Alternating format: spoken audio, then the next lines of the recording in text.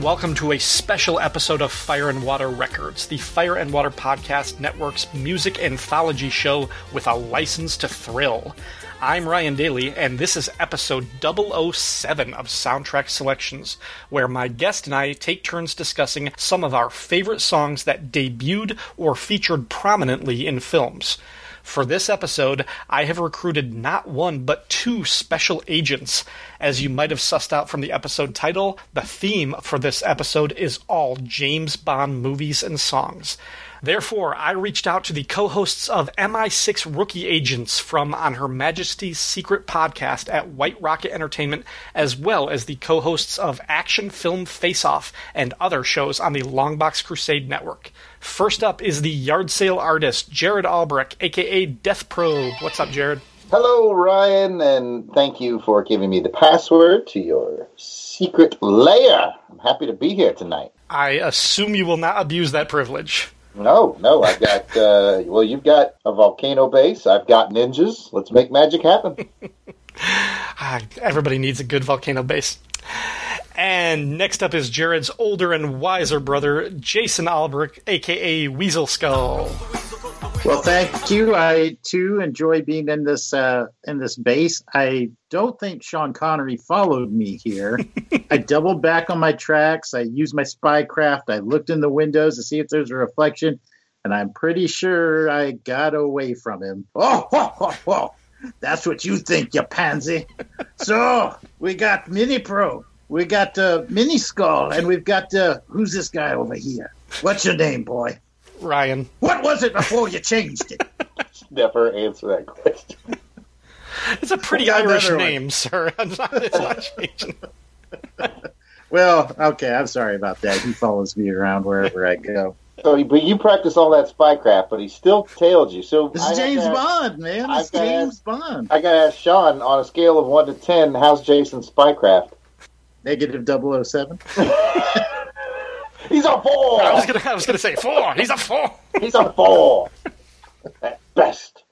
Oh goodness. Well, thanks for having me. I appreciate it. Thank you. And really, for anybody listening, if you are not familiar with these guys' shows, please do check them out. We'll have links to those in the show notes.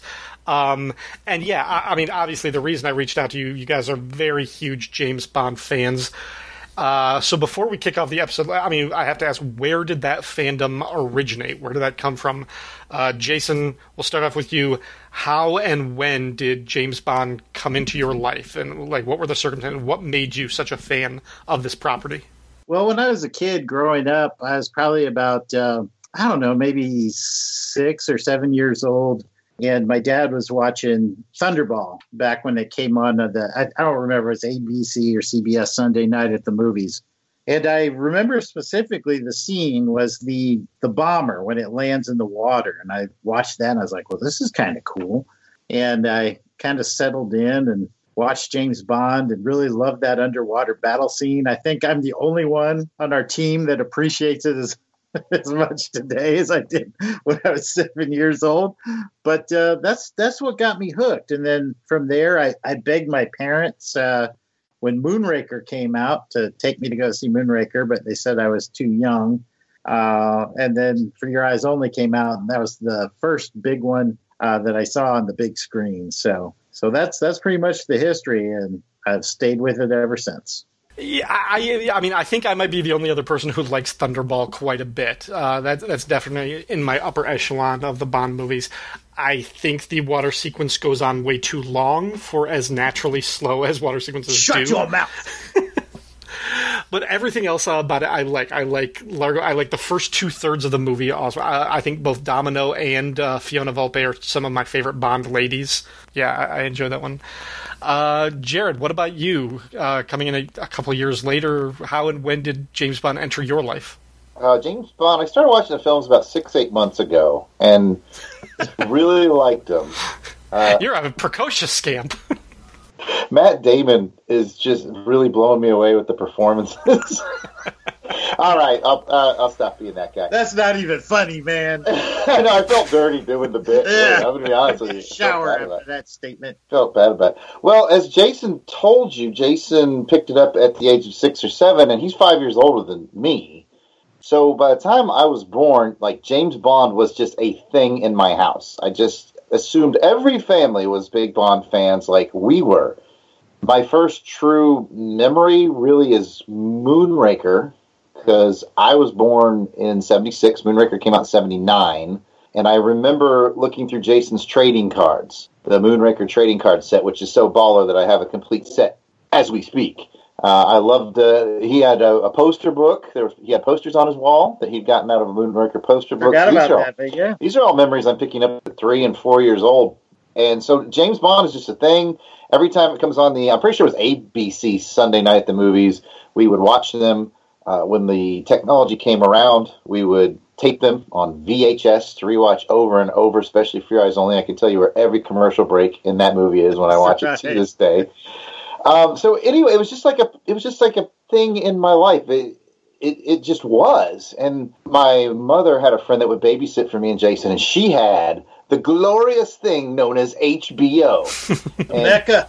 And the HBO was playing For Your Eyes Only on a constant loop every 45 minutes, which is weird because the movie's over 2 hours long. But somehow they were playing on a loop every 45 minutes. I swear that movie was on. And so we watched For Your Eyes Only all the time.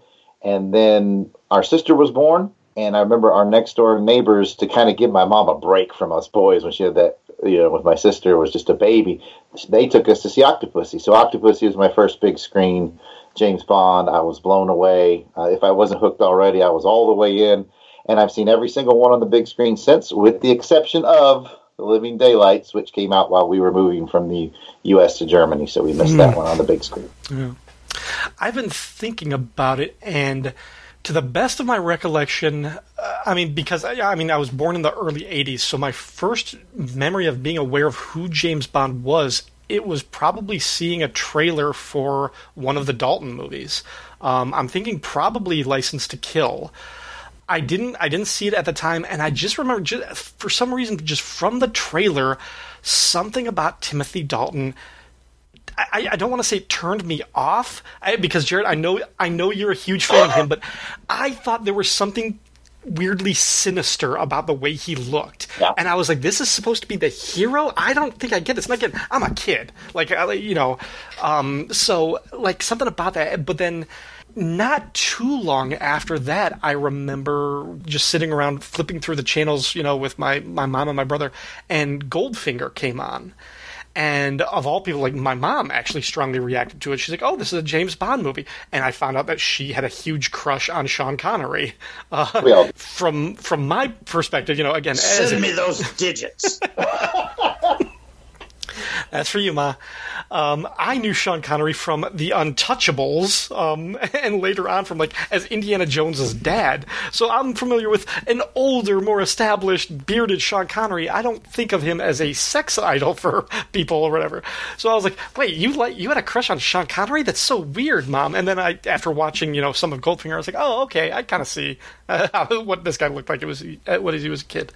But between those two things, it wasn't something that jumped out at me until, being a teenager in the 90s when GoldenEye is announced. When I see that and I see there's this new Bond, Pierce Brosnan, it's a new era. And I was like, okay, this is something that I can get. I kind of see the charm and the attractiveness of this guy. But still, I didn't see it in the theater, and it became a thing where I didn't see any of these movies in the theater. I would rent them as soon as they were available. So I saw GoldenEye, and then I saw It wasn't The World Is... No, The World Is Not Enough, and then Tomorrow Never Dies, and then Die Another Day. I saw all of those. Flip-flop. Tomorrow Never Dies, then The World's Not Enough. Okay, all right, thank you. We're those guys. Thank you. Anyway, Casino Royale, of all of them, was my first theatrical James Bond. And then it was really just... I had backfilled some of the movies over, the time, just like kind of growing up and things like that. I'd seen more. But it was probably... when I discovered your guys' podcast like 2 years ago, and I listened to the Rookie Agents episodes for Dr. No and then from Russia with Love, and I was like, you know what, I actually gotta experience these things, and I found out that they were all on Amazon Prime or something for a month, so I started binge watching them, and then I fell off, but I finally, just in preparation for this, I came back and I started watching, because I think they were off Amazon Prime for a little while, and I was watching them when my kid was newly born and slept a good chunk of the day, and schedules got confusing then. But I will say that I had been a rookie agent until just a few days ago, because there was a patch from Octopussy until The Living Daylights that I had not seen. There were like 4 or 5 movies in there that I had not yet watched, but I binged through them just in the past week to get prepped for this one. So, and then I am almost caught up with all of your episodes. I'm still in the middle of the Brosnan ones, but okay. I'll tell you what, though, I'll go way back to when you started, and I will cut you some slack. Timothy Dalton is my favorite,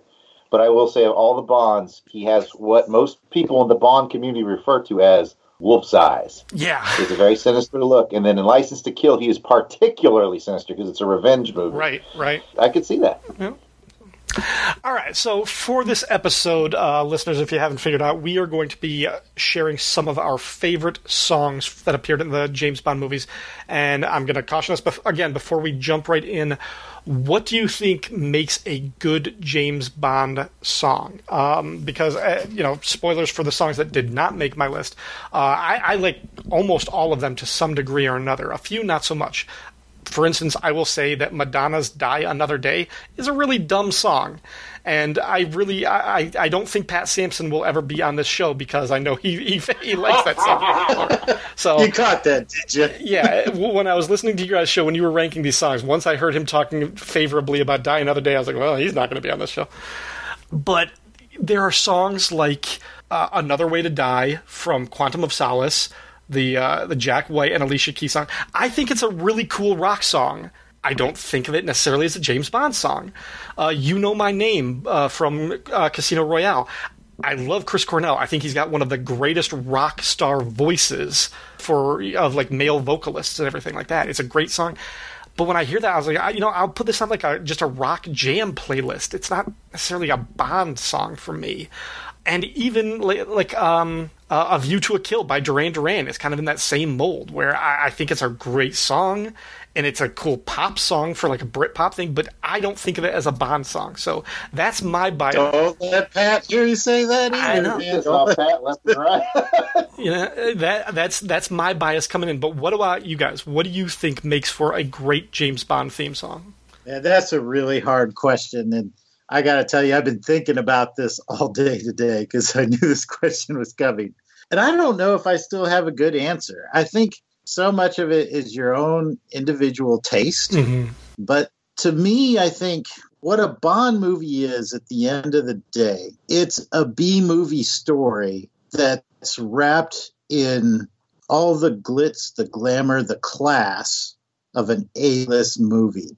And the song needs to capture that in some way. I don't know if that makes a ton of sense, but you have some of the songs that speak directly to the movie. Goldfinger, He's the Man with the Midas touch. It's right there in the song. And then you have some, like you mentioned, like You Know My Name.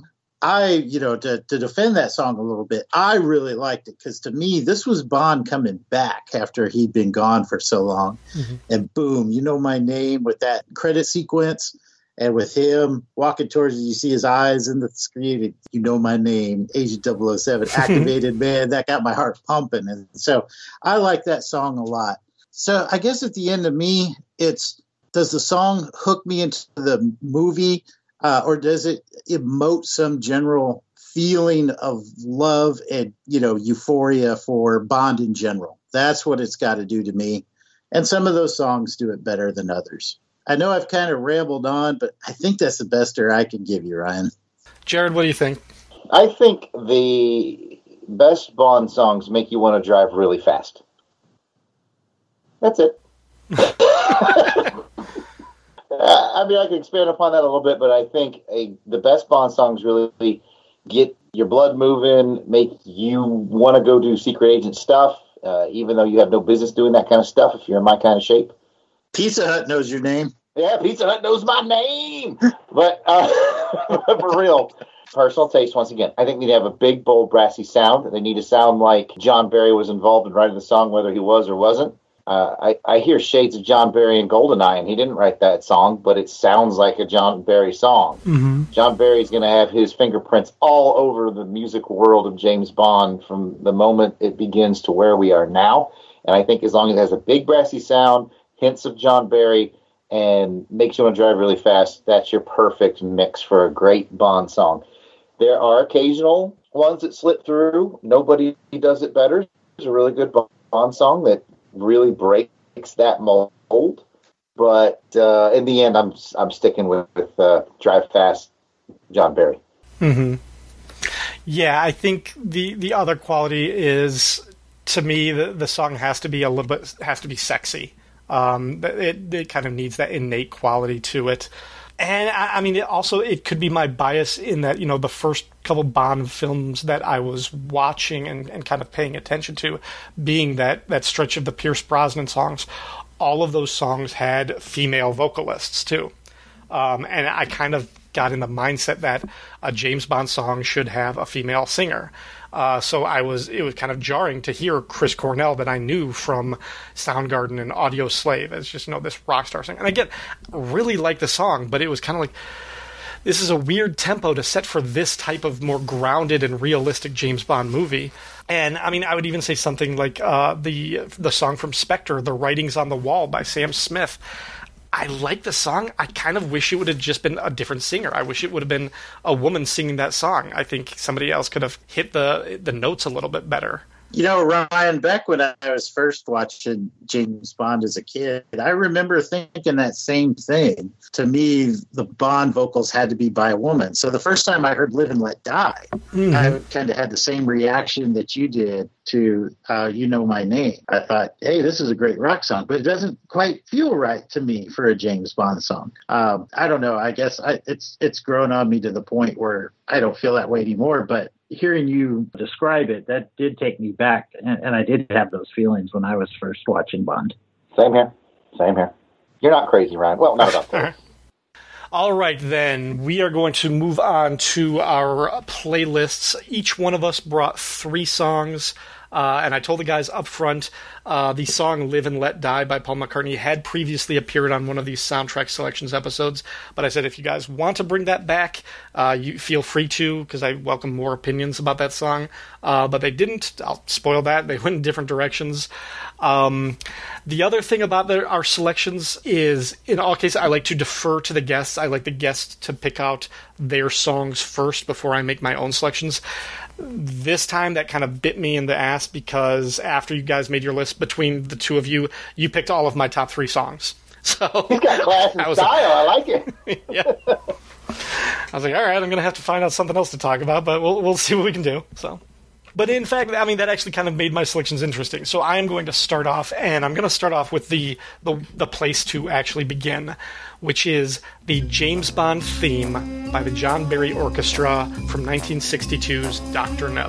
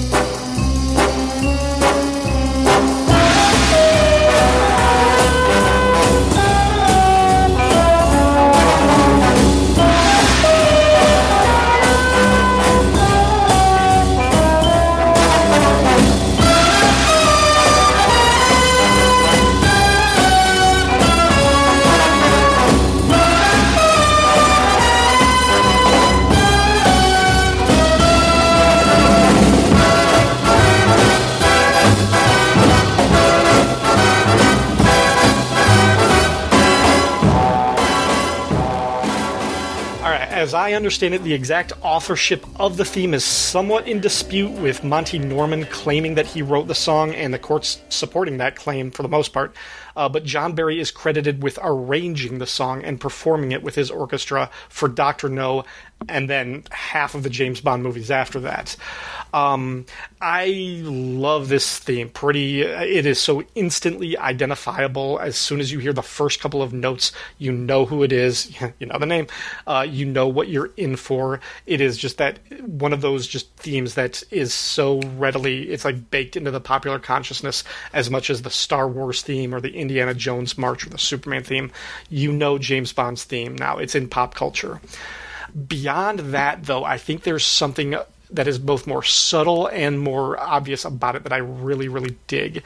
The song feels thematically appropriate to the character to me. It starts off with this guitar riff and a rhythm section. It's just very cool. It's very smooth. It's understated.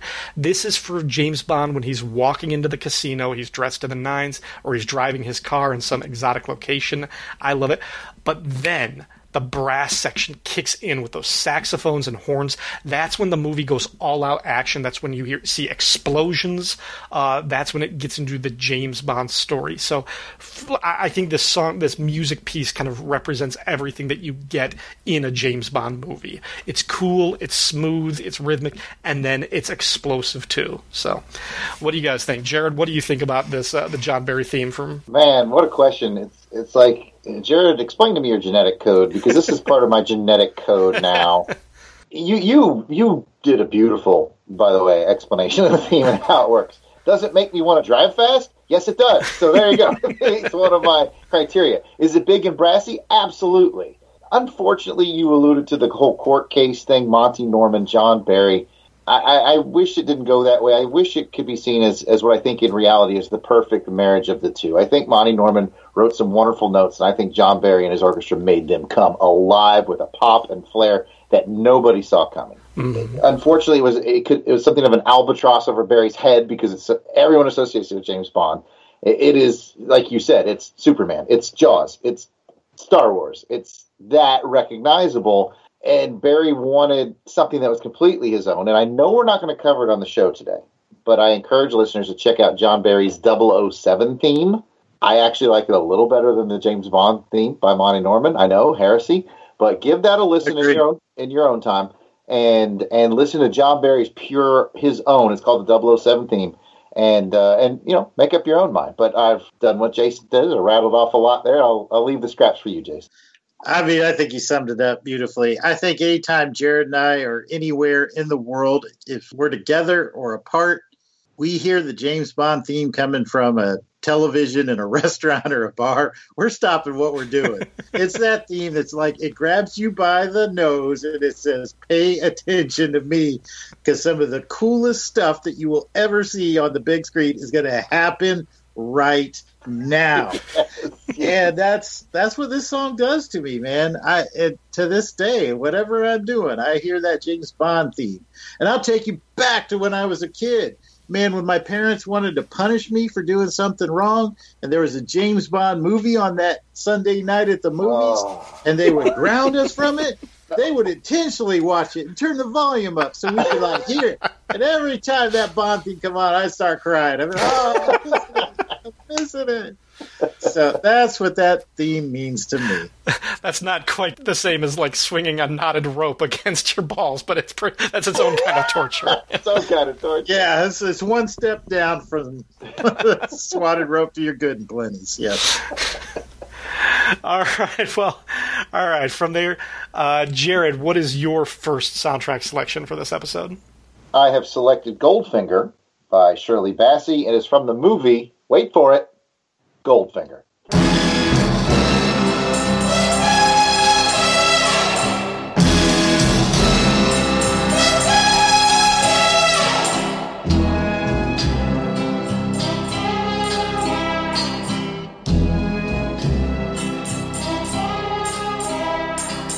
Goldfinger, he's the man with the Midas touch.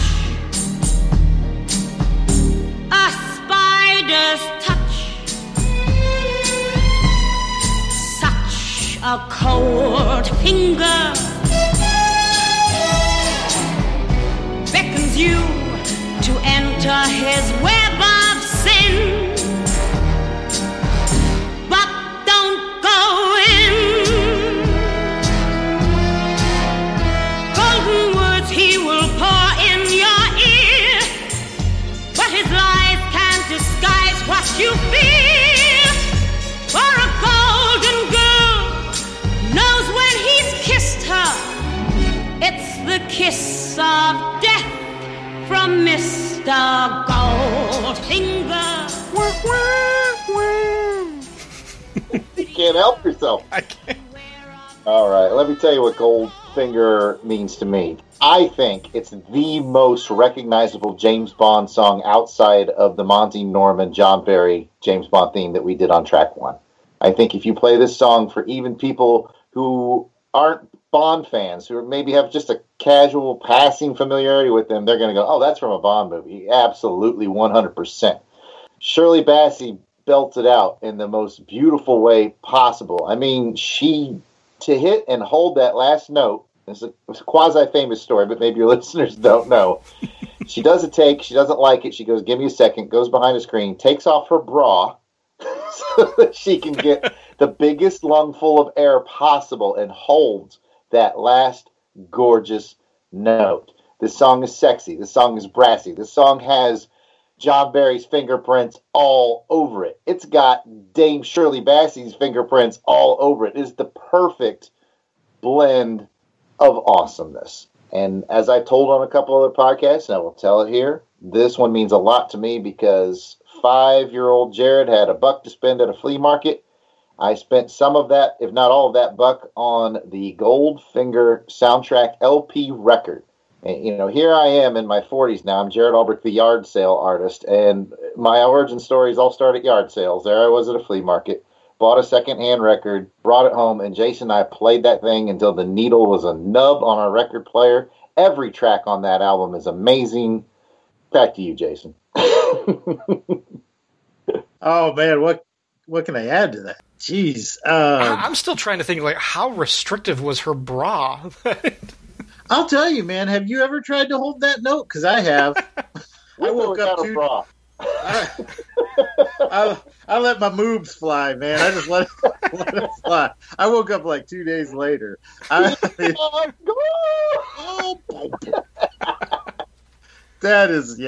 a belter right there. I definitely remember that album. I remember us playing the heck out of it.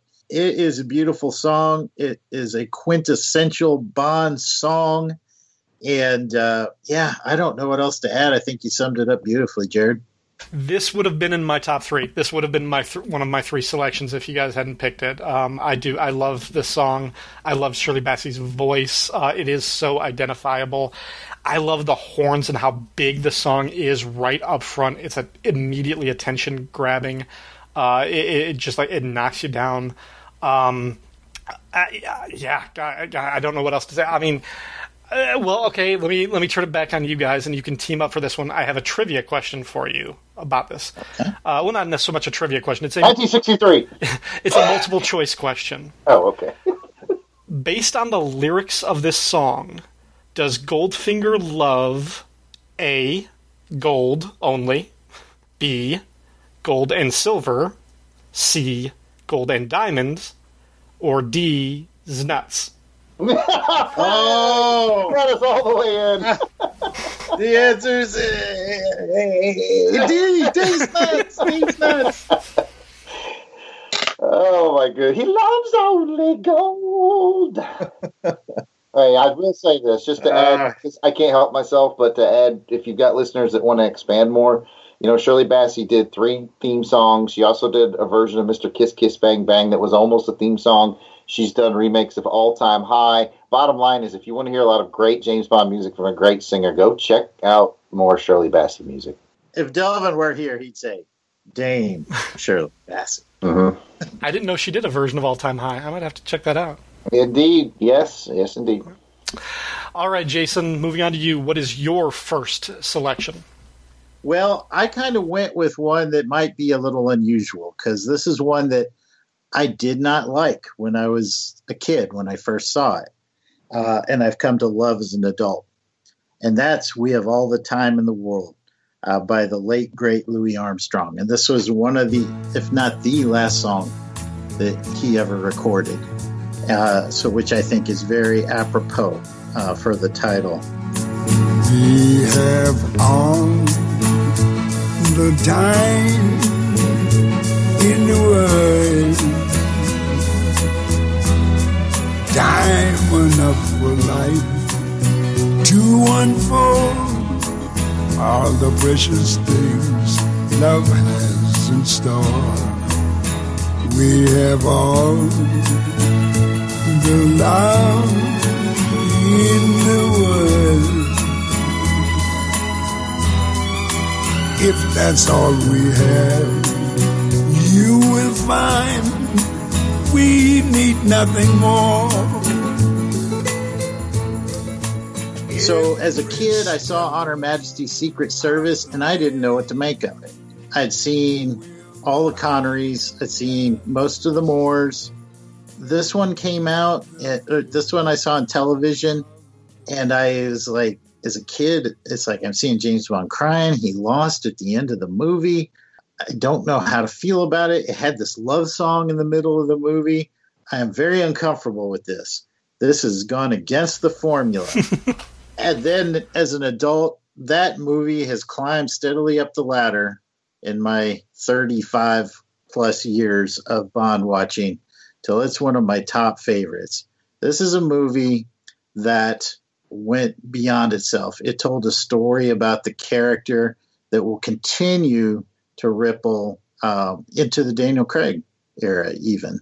And this song is a beautiful song, which will also make some of the lyrics will make an appearance in For Your Eyes Only. It's just a gorgeous song. And to me, it's a part of the legend of the character, James Bond. And I'll turn it back to you, Ryan. So when I was watching when I was doing my marathon, again, that started like 2 years ago, I had heard a lot about On Her Majesty's Secret Service as this one kind of outlier that had an actor who never played the character again and was kind of forgotten, and then B, had this marriage subplot where he gets married at the end. I was like, really? This is kind of like a weird one. When I first watched it, my first thought was, I'm not really feeling the vibe for this one. I don't know if I like this one as much. And then as the days passed and I would watch subsequent movies, some of the Roger Moore ones that came afterwards, I was like, boy, I really like that On Her Majesty's Secret Service. I was like, that was better than I gave it credit for. I might have to rewatch it. So now that's in my top 5 of the Bond movies. This is a beautiful song. It's a love song. It's a great wedding song, which is essentially fitting because it's the love theme for James and Tracy, the one woman that he actually marries, despite the fact that it ends tragically. But for that reason, for the fact that it comes at the end and it's just a classic love theme. Like, I have trouble, for this one fitting into my criteria as a Bond song. I think there's like a strike against that this doesn't necessarily remind me of James Bond instantly, probably because I heard it before I ever saw the movie. But I love the song. I wouldn't put it on my list of favorite Bond songs because of the sort of exceptions that it doesn't make me necessarily identify as a James Bond song, but it is a beautiful, beautiful song, and yeah, wonderfully performed by Louis Armstrong. And yeah, I also had the note that this was the last one that he did before he died. So, Jared, what do you think about this one? Doesn't make me want to drive fast, but it's still a great song because it does have the John Barry fingerprints all over it. And for us Bond fans, it will always have a ton of meaning because of the movie that it's attached to. I will now do the thing that I've done on the last, everybody's round, and let everybody know there's actually an excellent remake of the song done by, surprise, surprise, the Fun Lovin' Criminals. Really? Yeah, those guys that made that wacky Scooby Snack song back in like the late 90s, early 2000s. I've got one of their albums that I love, yeah. Yeah, it's I like the Fun Lovin' Criminals too. They actually did a remake of this song on the same album that has Scooby Snacks on it. and it's really good. So this is a timeless and beautiful song, and yeah, it holds a lot of weight in the Bond community because of the movie it's tied to and the meaning that it has. But I do see your point, Ryan. It doesn't. I think if you played it for the casual listener, they'd be like, "Oh, that's a real pretty song," and they wouldn't have a single clue that it had a Bond vibe to it. All right, then, moving on to my next selection, and this is the song "You Only Live Twice" by Nancy Sinatra from the film You Only Live Twice from 1967. You only live twice, or so it seems. One life for yourself and one for your dreams. You drift through the years and life seems tame, till one dream appears and love is its name.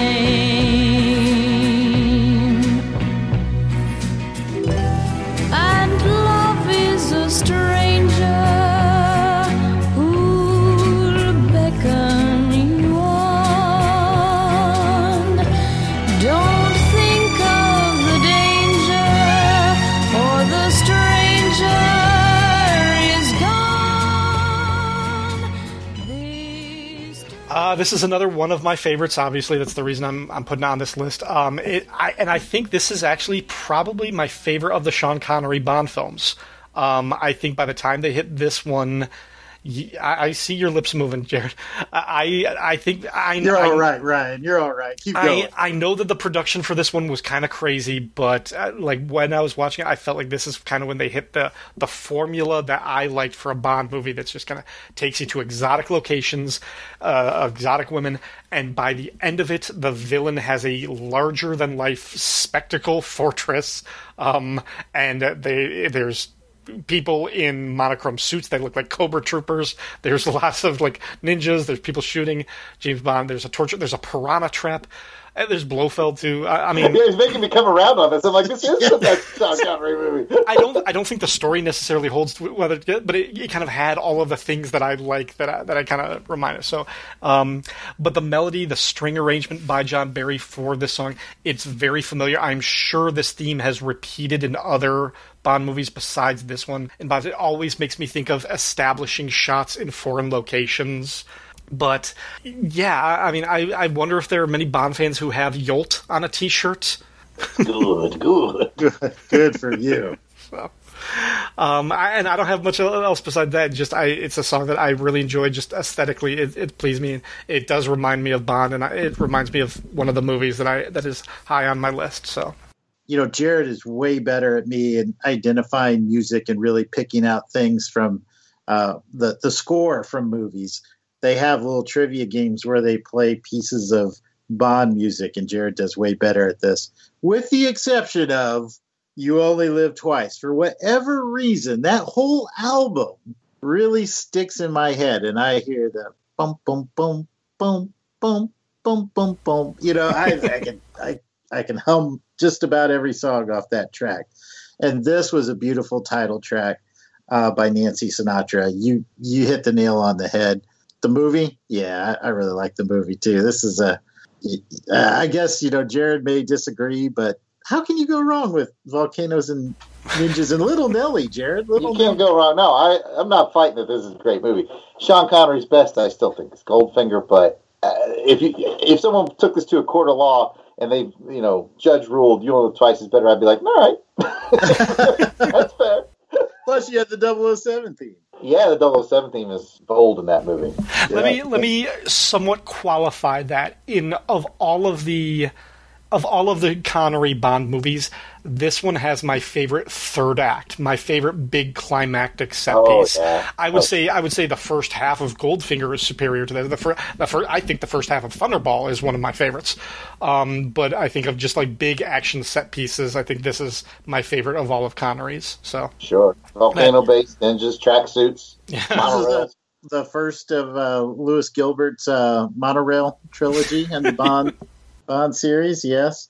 And also, some people don't realize part of the script was written by Roald Dahl. True. I don't have a whole heck of a lot to add, but I think you did land on another song that is very recognizable outside of the Bond file circles. I think as soon as you played people think, I think that's a Bond song. You may remember it was sampled in the song Millennium by Robbie. Yes, Robbie Williams. Thank you. Yeah, those notes are iconic and memorable, and just because I do an entire show on the behind the music of James Bond, I'll let everybody know that this was Nancy Sinatra before she realized that she was Nancy Sinatra, and she was so nervous. What you're really listening to is, there's a debatable number, but it's somewhere in the 20s, 20 different takes cobbled together to make the version that you hear for the final. She was very nervous and had some wobbly voice, and it finally came together to make an amazingly beautiful song. But I would really like to have heard her come back and hit that when she was at her most confident and see what a difference it would make. But it's still a gorgeous song. Yeah. All right, Jared, what is your next selection? I have selected, we're going to go right back to where we went on selection number 3. We're going to go back to On Her Majesty's Secret Service. I'm going to select the main theme by John Barry from On Her Majesty's Secret Service.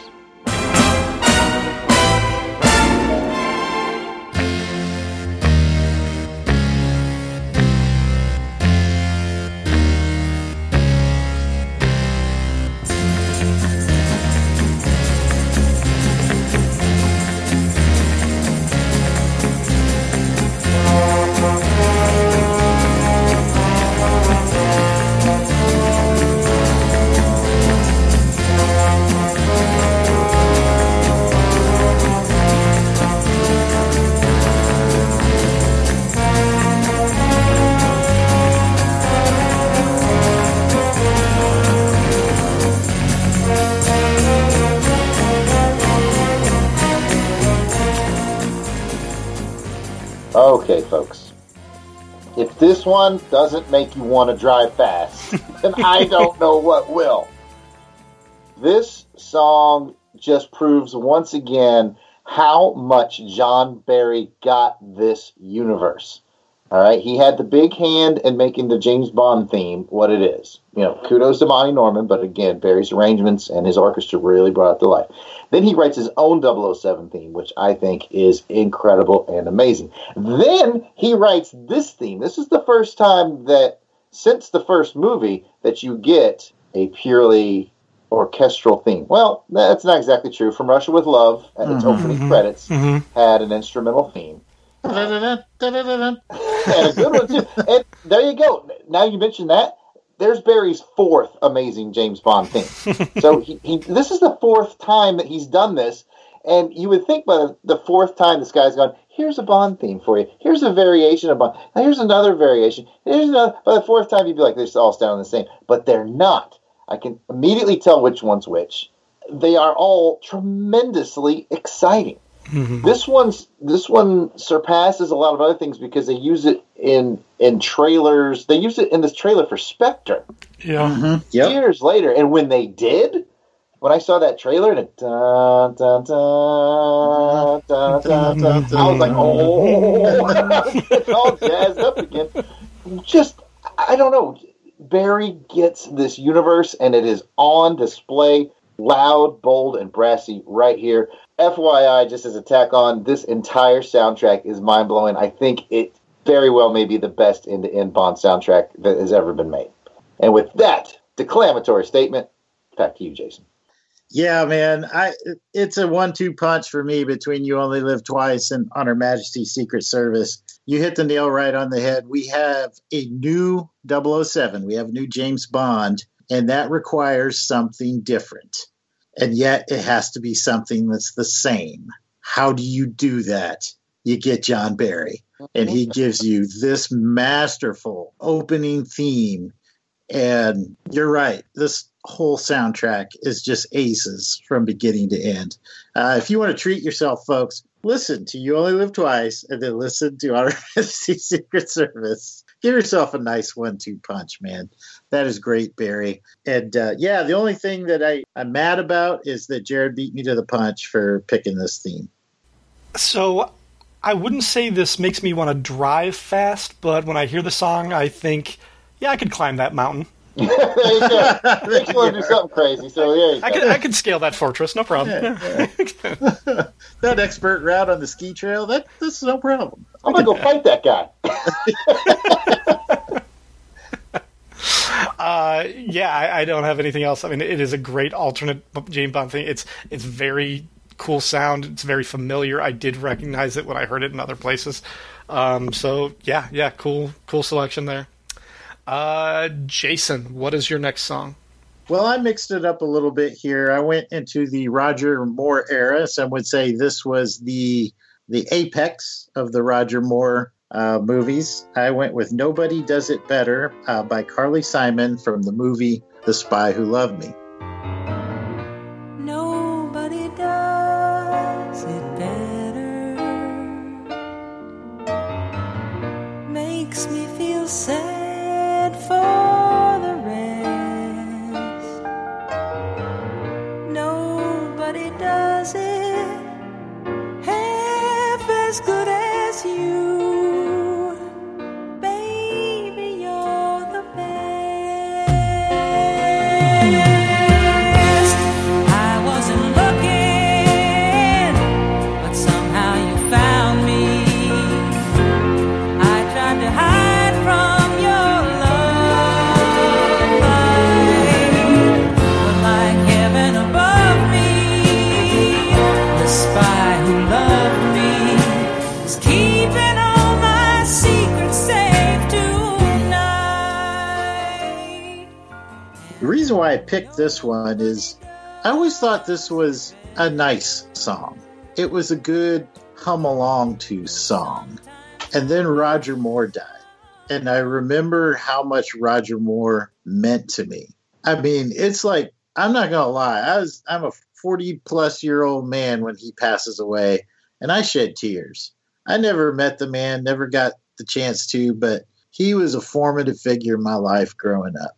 And, some people will say he was kind of the more campy Bond, and there's stuff to that. And, I never really considered him my favorite James Bond, but when he left this world, I realized how much I really loved and adored that man playing that role. And that song, to me, just evokes everything that was good and decent about Roger Moore and the films that he leaves behind for us to enjoy. And that's why I chose Nobody Does It Better by Carly Simon. I was mad when you chose this because this is my favorite James Bond song. It's also my favorite James Bond movie. Now, Roger Moore is not my favorite Bond. I like him, and I think he's great for a type of Bond, but this is, I think, from start to finish, this is my favorite Bond movie. And I love the song. And before I ever saw the movie, I'd heard the version, but before it really kind of stuck in my mind, I actually heard a live cover of this song performed by, of all bands, Radiohead. They performed this during one of their concerts or something, I think in the 90s, and it started with Tom York saying, "This is the sexiest song that has ever been written." And they launch into this, it's a slow building type of song. It just starts with just one guitar playing the few notes and Tom York's kind of high falsetto voice. And then they kick into a rock version. They're going like three guitars out for the last half of the song. Great cover version. And for some reason, based on that, I tracked down the original one and I eventually saw the movie. And somehow the lyrics to this song stuck and implanted in my subconscious. Because when I was 18, I went to the hospital for an appendectomy. I had my appendix removed, and I stayed overnight. And at some point in the middle of the night, allegedly, I woke up, wrote all of the lyrics to this song down on a napkin or a piece of paper that was by my bed, and called the nurse on duty and gave it to her. And I think she thought I was propositioning her or something. I don't know. Did it work? I don't remember this, but she showed me the piece of paper the next day. Cut to many, many years later, when my son is born, My wife had an emergency C-section, so after he was born, they had to take care of her and stitch her back up and everything. They whisked me and the baby away to the nursery area and everything, and I'm sitting alone with him because there was a little bit of fluid still in his lungs. They weren't going to try and like drain it themselves. They were like, let him see if he can breathe it out on his own. He can, like, let's see how strong he can breathe it and he can take care of this himself. So, my wife, they're finishing up her operation, and then she got sick from the anesthesia. So for about 45 minutes to an hour, it's just me and my son in this room, and I have no idea I am terrified. Like, I thought I was prepared for this mentally, but emotionally I'm not, and I'm alone. I'm like, where is she? Like, this was supposed to be her bonding moment, and I was just supposed to be there for support, and now he's got he's clutching to my bare chest. And I just started singing this song. Like, this is the only thing I could do. So, fun fact for my son Reese, this is the first song he ever heard in his life.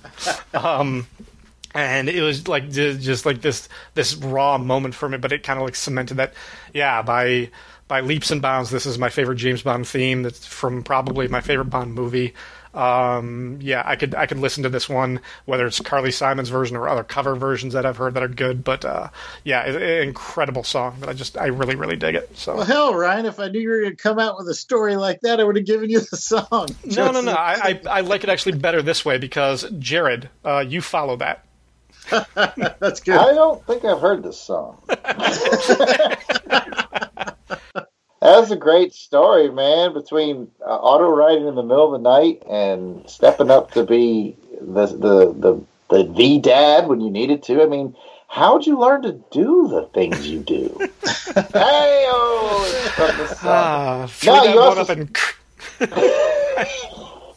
You also stole my thunder because I was totally going to bring up the awesome Radiohead cover. Everybody do yourself a favor, go to YouTube and watch the Radiohead live cover. And you'll know it because, just like Ryan said, he says, this is the sexiest song that's ever written, and then they just go to it, and by the end of it, you're just like, hell yeah! And then just doubling back to what Jason said, too, I think this was already a really good, memorable, recognizable Bond song, but now that Roger Moore is no longer with us, it just means so much more when you hear it. It just sounds like his legacy, if that makes sense. Yeah. All right, then moving on to our final three and my last song selection. We've got the song Skyfall by Adele from the movie Skyfall. This is the end. I've drowned and dreamt this moment. So overdue, I owe them. Swept away, I'm stolen.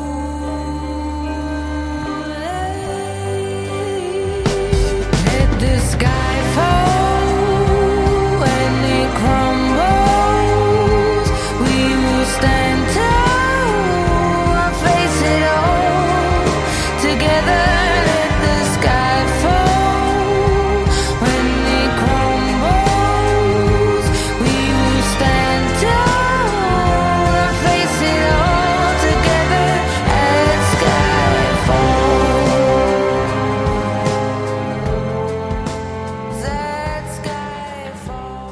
Yeah, again, as I mentioned, if my top three hadn't been taken, this song would be number 4 on my list. It's also possibly my favorite of any of the opening credits sequences. This one, I actually watched this opening title sequence. It was released, available before they showed the movie, and I was like, "Wow, this is a really incredible." Like, what is the framing for this sequence and everything? And when you watch the movie, when it's James Bond actually gets shot, and like falls into the river and everything, I was like, "Ooh, this one did a number." I really, really like Adele's voice. For a white lady, I think she captures the kind of soul and spirit in the songs that was only other captured by Shirley Bassey and the next 2 singers that were going to come up after this one. Yes, good. I like how diverse the artists who do these songs get, but I mean, if Shirley Bassey could do more than one, I kind of wish Adele, I wish we could have heard her doing more songs. I think she would have done a better job on the Writings on the Wall from Spectre, and Jared, I know that you haven't heard it yet because you're refusing to, but I think Adele would have done a great job on the No Time to Die song that has been released for the forthcoming movie. And this is also this is one of my favorite Bond movies. I think this is maybe in my top 5. The only thing that sort of takes me out or bothers me, and again, like as I've been watching so many of these movies in kind of close succession, doing these marathons of them, I'm finding tropes and formulas that kind of stick out to me and what I think of as kind of a typical James Bond adventure. And the one thing about this one that kind of trips me up is how much of it takes place on James Bond's home turf. From the major action piece in London with like the subway chase and then the shootout in the is it the Parliament building or what is it? I don't even remember. Something stately. Yeah, the chamber there, and then at his ancestral home, it just felt like I like seeing like Bond when it was a nice inversion of the trope to actually see him be more on the defensive for the last half instead of the opposite. But it also kind of felt like I was like, well, that breaks away, that challenges my notion of what a James Bond story should be. But yeah, besides that, I love Adele's voice. I think she knocks this one out of the park. She hits the notes really, really well. So yeah. Jason, what do you think about this one? Well, I agree that the song is beautifully written and sung. To me, and this might be a bit of a hot take, but I think this is one of the issues I have with the last 3, if you count the upcoming No Time to Die songs, is like they're all ballads. Mm-hmm. And they're kind of sorrowful, mournful songs. And to me, all the songs that came before it are powerful songs. And in some way or another, uplifting or charming. And these are not that. And I think that that's one thing that kind of grates on me. I know it might be kind of, like I said, a hot take, but I'm not really a big fan of the moody, broody Bond and the moody, broody theme songs that they've been tending to in the last few films. That's a good point. I definitely think that the theme is familiar between the songs and the movies. I definitely think that's kind of the tone that they're going for between Skyfall and Spectre and who knows what with No Time to Die. Jared, what do you think? It's soulful. It's bold and brassy. It has the fingerprints of John Barry, so it's got a lot of what I like in it. I just wish that Adele had gone for it a little bit more and more of a 2 singers yet to be named style to just really like go for it at the end. I mean, she did a great job. And every time I hear those little notes that kick it off, dun, dun, dun, dun, I perk up and I go, oh, this is a good song. And it matches its opening credit sequence real well, just like you mentioned. And it's beautiful and it's identifiable. And I think when we look back on it in 10 years from now or so, we're going to say, yeah, that's a pretty landmark Bond song and it's really good. But there is some credence to what Jason says about just sort of sorrowful songs. It's the best of the sorrowful song series. I think. Agreed. I haven't heard the newest one because, as you alluded to, I steer clear of the new Bond songs. I hear them when I see it at the movie. So I have not heard it. I've avoided it. Jason says that it's a go, though, that Adele's is still the best. So I believe him. So in the end, a really, really strong entry, the strongest entry of the Craig series. And that says a lot because Chris Cornell's song was pretty good. See, and I think that's why I like the Chris Cornell, because, again, that was like it picked me up. It pumped me up. Yeah. You know, and then by the end of Adele's song, I was like, oh, that's kind of depressing. I'm sad inside. Sad. Let's watch Bondy sad inside for 2.5 more hours. Oh, Daniel Craig doesn't understand. Oh, no. Jason, how do you feel about Q in the new series? Oh, man, hipster Q could go suck it. I just want to completely derail Ryan's Soul Show. Hate that guy. Ask him some follow-up questions on that, Ryan, if you can. Hello, 007. I'm your new quartermaster. Here's a passport and a gun. You're not a quartermaster. You're my secretary. You're giving me plane tickets, a passport, and a gun with technology that I had in 1989. Got him wound up again. I'm sorry, Ryan. I couldn't help myself. No, that's I knew what I was getting when I brushed it. I still don't like Die Another Day. So I think we're all with you on that one. But Pat isn't, apparently, and that's... No, he's dancing to that song as we speak. Yeah. It'll get the Pat bump every time. All right, well, Jared, take us to your final song of the show. I'll be more than happy to, because it is my number one favorite James Bond song. It is License to Kill by Gladys Knight, sans the Pips, from License to Kill. Hey baby, thought you were the one who tried to run away.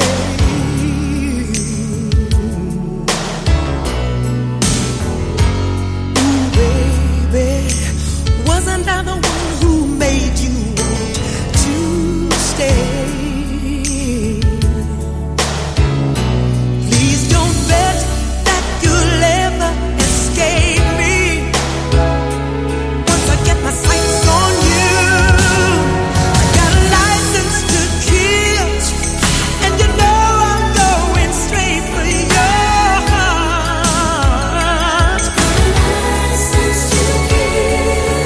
Got a license to kill anyone who tries to tear us apart.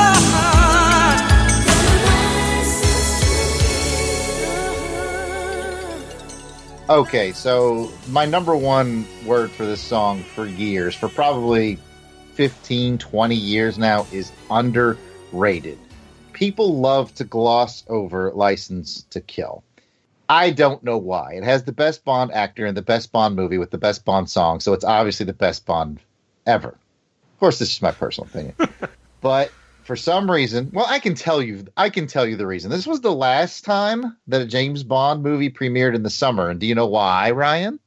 Why it premiered in the summer, or why none of the movies since have? Why none of the movies since has premiered in the summer. There's several reasons. It was Batman. Correct. Go It on. was Indiana Jones and the Last Crusade. Oh, Yes. yeah. Well, It was Lethal Weapon 2. Yes. was Ghostbusters 2 that summer? Ghostbusters 2. Yeah. Ghostbusters 2. And this little known artsy piece called License to Kill. It just got that summer of '89. Like nobody knew it until it hit, but it was like the greatest summer of movies ever. I remember. And License to Kill just kind of got lost in the shuffle, but it's a really good movie. But we're not here to debate that. We're here to talk about the song. Okay. Gladys Knight is very much starting the twilight of her career by 1989. She was, very big in the 60s, 70s, in the 80s. She starts to go into the twilight. And then in 89, she just steps from the shadows. And it's like, oh, yeah, Gladys Knight is still with us, I remember her. Yeah, I remember Gladys Knight. Like, okay, this will be a nice, little song because she's got a great voice. And she just comes in and just owns it. Just absolutely owns it. It is everything a Bond song should be. It is power. It is captivating. It is sexy. On one level, it makes me want to drive fast, which is great. But it's just... Hey, you've got a license to kill, not to speed. Oh, thank you, Jason. But it just has every piece of the puzzle, and no one outside of the rogue agents over on Our Majesty's Secret Podcast seems to love this song besides us. Well, 75% of us, because Pat doesn't know what he's doing. He loves that Madonna, though. But it just has every piece. I mean, the title of it is License to Kill. It is so identifiably James Bond, yet has its own flavor, sung in such a powerful and beautiful way that syncs up with the movie. I think its only detriment is License to Kill has one of the most bland title sequences. I think it might have been Maurice Bender's last one. I think it was. And I think at this point he might have just been out of ideas, mailing it in, maybe getting a little past his prime. So I think that might have been to the detriment, because if you watch it in conjunction with its titles are pretty average. But I think you give this song a listen with an open mind, you're going to realize this is a top tier Bond song. But hey, maybe it's just me. Jason, is it just me? No, it's not just you. And again, the movie itself is a dark film. Probably one of the darkest, if not the darkest, of the Bond movies. And this is one where a Daniel Craig era song would be all moody, broody. Poor me, my friend, ladder's got no leg. Got by a shark. Spoiler. We could go this way. But no, because Gladys comes in and she pumps us up, and we're pumped up for this film. we're ready for it. We're ready for this journey, and what a journey it is, man. This is going back to your original question. I think I just figured out the answer. What makes a great Bond song? It primes you for the film. It gets you ready for that film. And this one does it in spades. I think that's my final take. When you said Gladys Knight sans the Pips, I flashed to like an old, I think, SNL skit where they were supposed to be doing Gladys Knight and the Pips, but Gladys Knight didn't show up, so they just had the Pips doing the backup vocals from Midnight Train to Georgia. And it's just them just going, leaving on a midnight, and like just kind of doing the backup. Yeah. I love Gladys Knight. I love her voice. Midnight Train to Georgia is like a contender for like a top 10 song all time for me. I love that train. I love the song. Love her voice. And again, if Shirley Bassey could do 3 Bond songs, why couldn't Gladys Knight do more? Here. And right. If Dalton had gotten more Bond movies, maybe she could have come back for some of these, like in the 80s and 90s. I realized, like, as you were kind of describing, and as I mentioned earlier, that I always thought Timothy Dalton had kind of a sinister, those wolf eyes, the look about it that kind of creeped me out when I was a kid, kind of scared me. You want to talk about somebody who scared me as a kid? It was Robert Davey. It's like the villain. Like he doesn't need a villainous master plan. He doesn't need sharks or anything like that. That guy looks at me. I was like, he is evil. He's gonna machete me to death or something. Just gotta stay loyal. That's the key. Yeah. Hey man, you're loyal. He's gonna hook you up. Apparently, yeah. This experience really gives me hope because you're newer to this universe than the rest of us, having just finished your binge recently, and the fact that you see the value of this song just really helps validate what I've been feeling since 1989. So I appreciate this. It wasn't just you, Jared. Yes. There are plenty of other islands that you are alone on, but it's not this one. Hey, I got friends on this island. Yeah. All right, Jason, so take us to our 9th and final song for this episode. All right, for the 9th and final song, for many of the same reasons that Jared loved License to Kill, I'm going with Goldeneye by Tina Turner for the movie Goldeneye. See reflections on the water, more than darkness in the depths. See him surface in every shadow. On the wind I feel his breath. Goldeneye, weakness. Goldeneye, he'll do what I please. Goldeneye, no time for sweetness, but a bitter kiss will bring him to his knees. You'll never know how I watched you from the shadows as a child. You'll never know behind. You'll never know the days, the nights, the tears I've cried. But now my time has come, and time is not on your side. And once again, it took me till the very end of this show to figure out what makes a good Bond theme, but this is one that primes the pump. Yep. So go back to 1995. Bond's been out of the theaters for 6 years, abouts. And I'm going back and I'm seeing a new Bond, and I'm nervous as hell, man, because I know if they don't get this movie right, this franchise is pretty done. I see one of the best pre-title sequences ever. I am just blown away. You see the explosions. Bond flies off. You hear those notes. Bump, bump, bump, bump. And it just breaks into Tina Turner's just wonderful vocals. It's a banger of a song. And I think this is probably, if I had to pick, this is probably my number 1 Bond theme song. This is my number 2. This would have been my number 2 if you hadn't picked it. I love the song. And again, going back to my chronology, I kind of knew who James Bond was. I knew that there was this legacy because of Timothy Dalton and Sean Connery before that, and other actors that at the time I didn't really know or pay attention to. But GoldenEye was the first time where like it felt like a contemporary thing. I was aware. I was old enough to realize there's a new actor. We're starting a new era. This is a new kind of going concern for my generation. And this song was all over MTV. And I loved it because this was really the first time when I was aware that the theme song for James Bond was an event in and of itself. And that they made a music video for this that they were releasing and hyping. Tina Turner looked and sounded great. And being a U2 fan, I was aware that the song was written by Bono and The Edge, which I thought was really, really cool. And then I thought it was kind of funny that 1 year later, the other members of U2, Larry Mullen Jr. and Adam Clayton, did the theme song for Mission Impossible, the first Mission Impossible movie with Tom Cruise. So I thought that was kind of funny. They were almost trying to like one up their bandmates.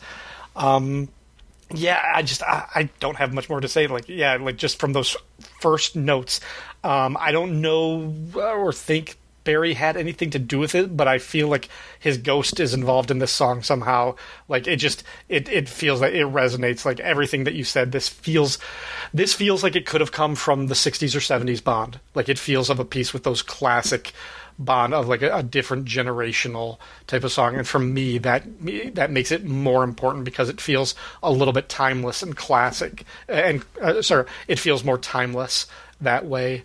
And yeah, after Nobody Does It Better, which has a lot more emotional resonance for me, like on a pure sound level. I mean, this is my next up favorite Bond song. So, Jared, what do you think? Oh, absolutely. This is top tier stuff. This is sort of in a constant fist fight with Gladys Knight for my top spot. I've just carried the Gladys Knight flag for so long, I have to continue to carry it my number one spot. But this, Jason's right. This is a comeback song. I want to wax poetic here for a second. I feel like Barry and Shirley Bassey got together like circa 1964, and they whispered an idea into a bottle together, and then they closed that bottle, and they said, "We'll open this bottle in 1995." And they did, and the most beautiful thing came out of it. It's perfect. It's a perfect Bond song. It's sexy, it's bold, it's brassy, it makes you want to drive fast. All the criteria are still there. And like you mentioned, too, with the U2, with the Mission Impossible and the James Bond. And then in this same year, they also had Hold Me, Thrill Me, Kiss Me, Kill Me on the Batman Forever soundtrack, which is a friggin' fantastic song. They were just like on fire in 1995, 1996. They were everywhere. They had people everywhere. But yeah, this is gorgeous, beautiful song sung by a gorgeous, beautiful woman. I mean, it's perfection. It's Bond perfection. All right. Well, that is our list. Those are our soundtrack selections. Guys, any final thoughts just on, now that we've discussed these, any final thoughts on like the history, the legacy of Bond songs? Things that you might want to hear in the future? Or something?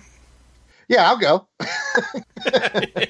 All right, here's some final thoughts. If you were sort of foreign to the James Bond music world and this podcast got you interested, I want to welcome you in. I want to encourage you to go listen to all the Bond themes. I'm told that if you have Apple, Apple Music, that there is a James Bond playlist that you can get, has them all, including Never Say Never Again, the oddball Bond movie, because that's how Delvin learned them all for our show. He just kept going through his playlist. I encourage you to check those out. And if by any means it kind of gets its fingers into you, then go listen to some John Barry music. You might not realize how many scores that this man has done of movies that you love. And it's his body of work is fantastic. I recently ordered a 6 CD set where the City of Prague Orchestra, and they are incredible. City of Prague Orchestra is so good that when I hear them, I can't tell the difference between theirs and the original Barry stuff sometimes. It's amazing. Yeah, they've done a ton of John Williams stuff too that I've heard. Yes. It sounds almost they've like done. Yeah. Yep, they just do the best stuff. Grab you that Barry box set. The man is a genius. The man is such a huge part of why James Bond is a phenomenon, but he's a part that doesn't get talked about enough. So I just want to plug Barry right here at the end of the show. I want to welcome people to the world of Bond music. And by all means, I'm sure you'll plug your social medias later, but let us know. What do you like? What are your favorites? And keep the conversation going because we love it. Jason, any final thoughts? No, just thanks for having us on, Ryan. We really had a great time. And, Jared and I, we're ready and willing to talk Bond whenever. And congratulations on finishing your track through all 24 of the James Bond movies. I know that's no mean feat. And welcome to the club, sir. Welcome to the 00 Agent Club. Including Never Say Never Again. I actually, that was included in one of the ones that I hadn't seen. So very nice. Well done. And actually, I at some point in the past, I knew what the story was and like all the controversy about it, but I was like half an hour into the movie. I'm like, this is a lot like Thunderball. Wait a second. What It's Thunderball again. Okay, I have to know whether you're leaving the show or not. 30 seconds or less or whatever. What are your thoughts? Never Say Never Again. Overall, I had kind of a favorable experience. I think it's a fine movie. I like it, but I didn't like it as much as Thunderball. I think it's weird that Sean Connery did it again. I mean, I understand it was kind of just a fuck you to Albert Broccoli, but I was kind of like, okay, I would sort of understand it if it was Roger Moore or somebody else doing Thunderball, because at least it's a different actor putting their different spin, but I'm like, this is the same plot, dude. Like, why? They had a narrow lane they had to stay in. Did you remember what you were doing? Did you know this? They had a narrow lane they had to stay in, and Connery made a crap ton of money. He sure did. Speaking of that, Mr. Connery, do you have anything to say before we go? Still waiting on those digits. I don't know if I want to introduce you to my mother. It feels like it's I going would down. recommend against it. The odds are she and I have already met. Mr. Connery, I can't believe you would say such thing. Oh, you pansies just need to lighten up. And Ryan, just so you get the full experience. Oh, am I late? It's me, Christopher Walken. I played Max Zorin in A View to a Kill. It's my favorite. And you're proud of that? Why? Oh, Connery's here. That's not good. No, it's not good. Not good for you. Oh, Daly's lost control of his show. Why don't you just tap dance your pansy ass out of here? We're missing Silver Hands and Gary Moneypenny. Gary Moneypenny and Countdown Jerry. There, we got them all in. Oh, man. Oh, not Mary Jane. No. So many shows colliding. All right, guys. Thank you very much for being on the show. Where else can we find you in the podcastosphere, or what other projects would you like to pimp out for us? Jared, you can go first. All right. If you want to check me out on Twitter, Facebook, or Instagram, I'm at Yard Sale Artist. You can check out my YouTube channel. If you search Yard Sale Artist, you'll find me there. I draw pictures and stuff. And then as far as podcasting goes, I podcast with my brother on the Long Box Crusade Network. I'll leave the Bond stuff to you, Jason. On the Long Box Crusade Network, you can find us doing all kinds of Long Box Crusade Network things. Like you mentioned, Action Film Face-Off, Saturday Matinee Theater, Crusader Chronicles, you name it, we're on it. Come check us out. It's a good time. And that's Long Box Crusade. Jason, tell them about our other network. Well, if we've whetted your appetite for some more James Bond, you can find us over on Her Majesty's Secret Podcast. On Her Majesty's Secret Podcast, we do the show Rogue Agents. And you could go back and look at our catalog of Rookie Agents, where we go through all 24 of the James Bond series with our friends Delvin and Pat. Plus, Never Say Never Again. Plus, Never Say Never Again. Yes, we should throw that in there. And I saw that we shame them into doing Never Say Never Again as well. So, well done. Well done. Other than that, if you want to get in touch with me personally, you can find me at Weasel Skull on Twitter, or Jason Ulbrich on Facebook or Instagram. Yeah, I highly recommend all of your shows, the stuff you guys do on the Long Box Crusade with Action Film Face-Off and Crusader Chronicles. Everything you guys have been doing is wonderful, and I always have a ton of fun listening. And yeah, just since I've been going through the Rookie Agents on Her Majesty's Secret Podcast, I thought it's so much fun. I am beyond impressed, although it's such a weird thing to be impressed by, but when you guys do the callbacks to the lines of dialogue and what makes you say that? Jason's really good at it. Yeah, it's just that's some better than others. I got a little weak in the Daniel Craig here. I mean, that's to be understood if you haven't seen him as often, but yeah. So yeah, again, thank you very much for being on this episode, guys. People, Fire and Water Records is a proud part of the Fire and Water Podcast Network. Feedback for this show can be left at fireandwaterpodcast.com, as well as Facebook and Twitter. Special thanks to our Patreon supporters. For more information on how you can support the Fire and Water Podcast Network, visit patreon.com/FWPodcasts. You can also support the show by going to Apple Podcasts or Spotify, wherever you download these shows, basically, and leave us a nice 5-star review. Every review for Fire and Water Records helps push the show to a wider and wider audience. All music clips and quoted lyrics are used for entertainment purposes, and no copyright infringement is intended. Thank you for listening.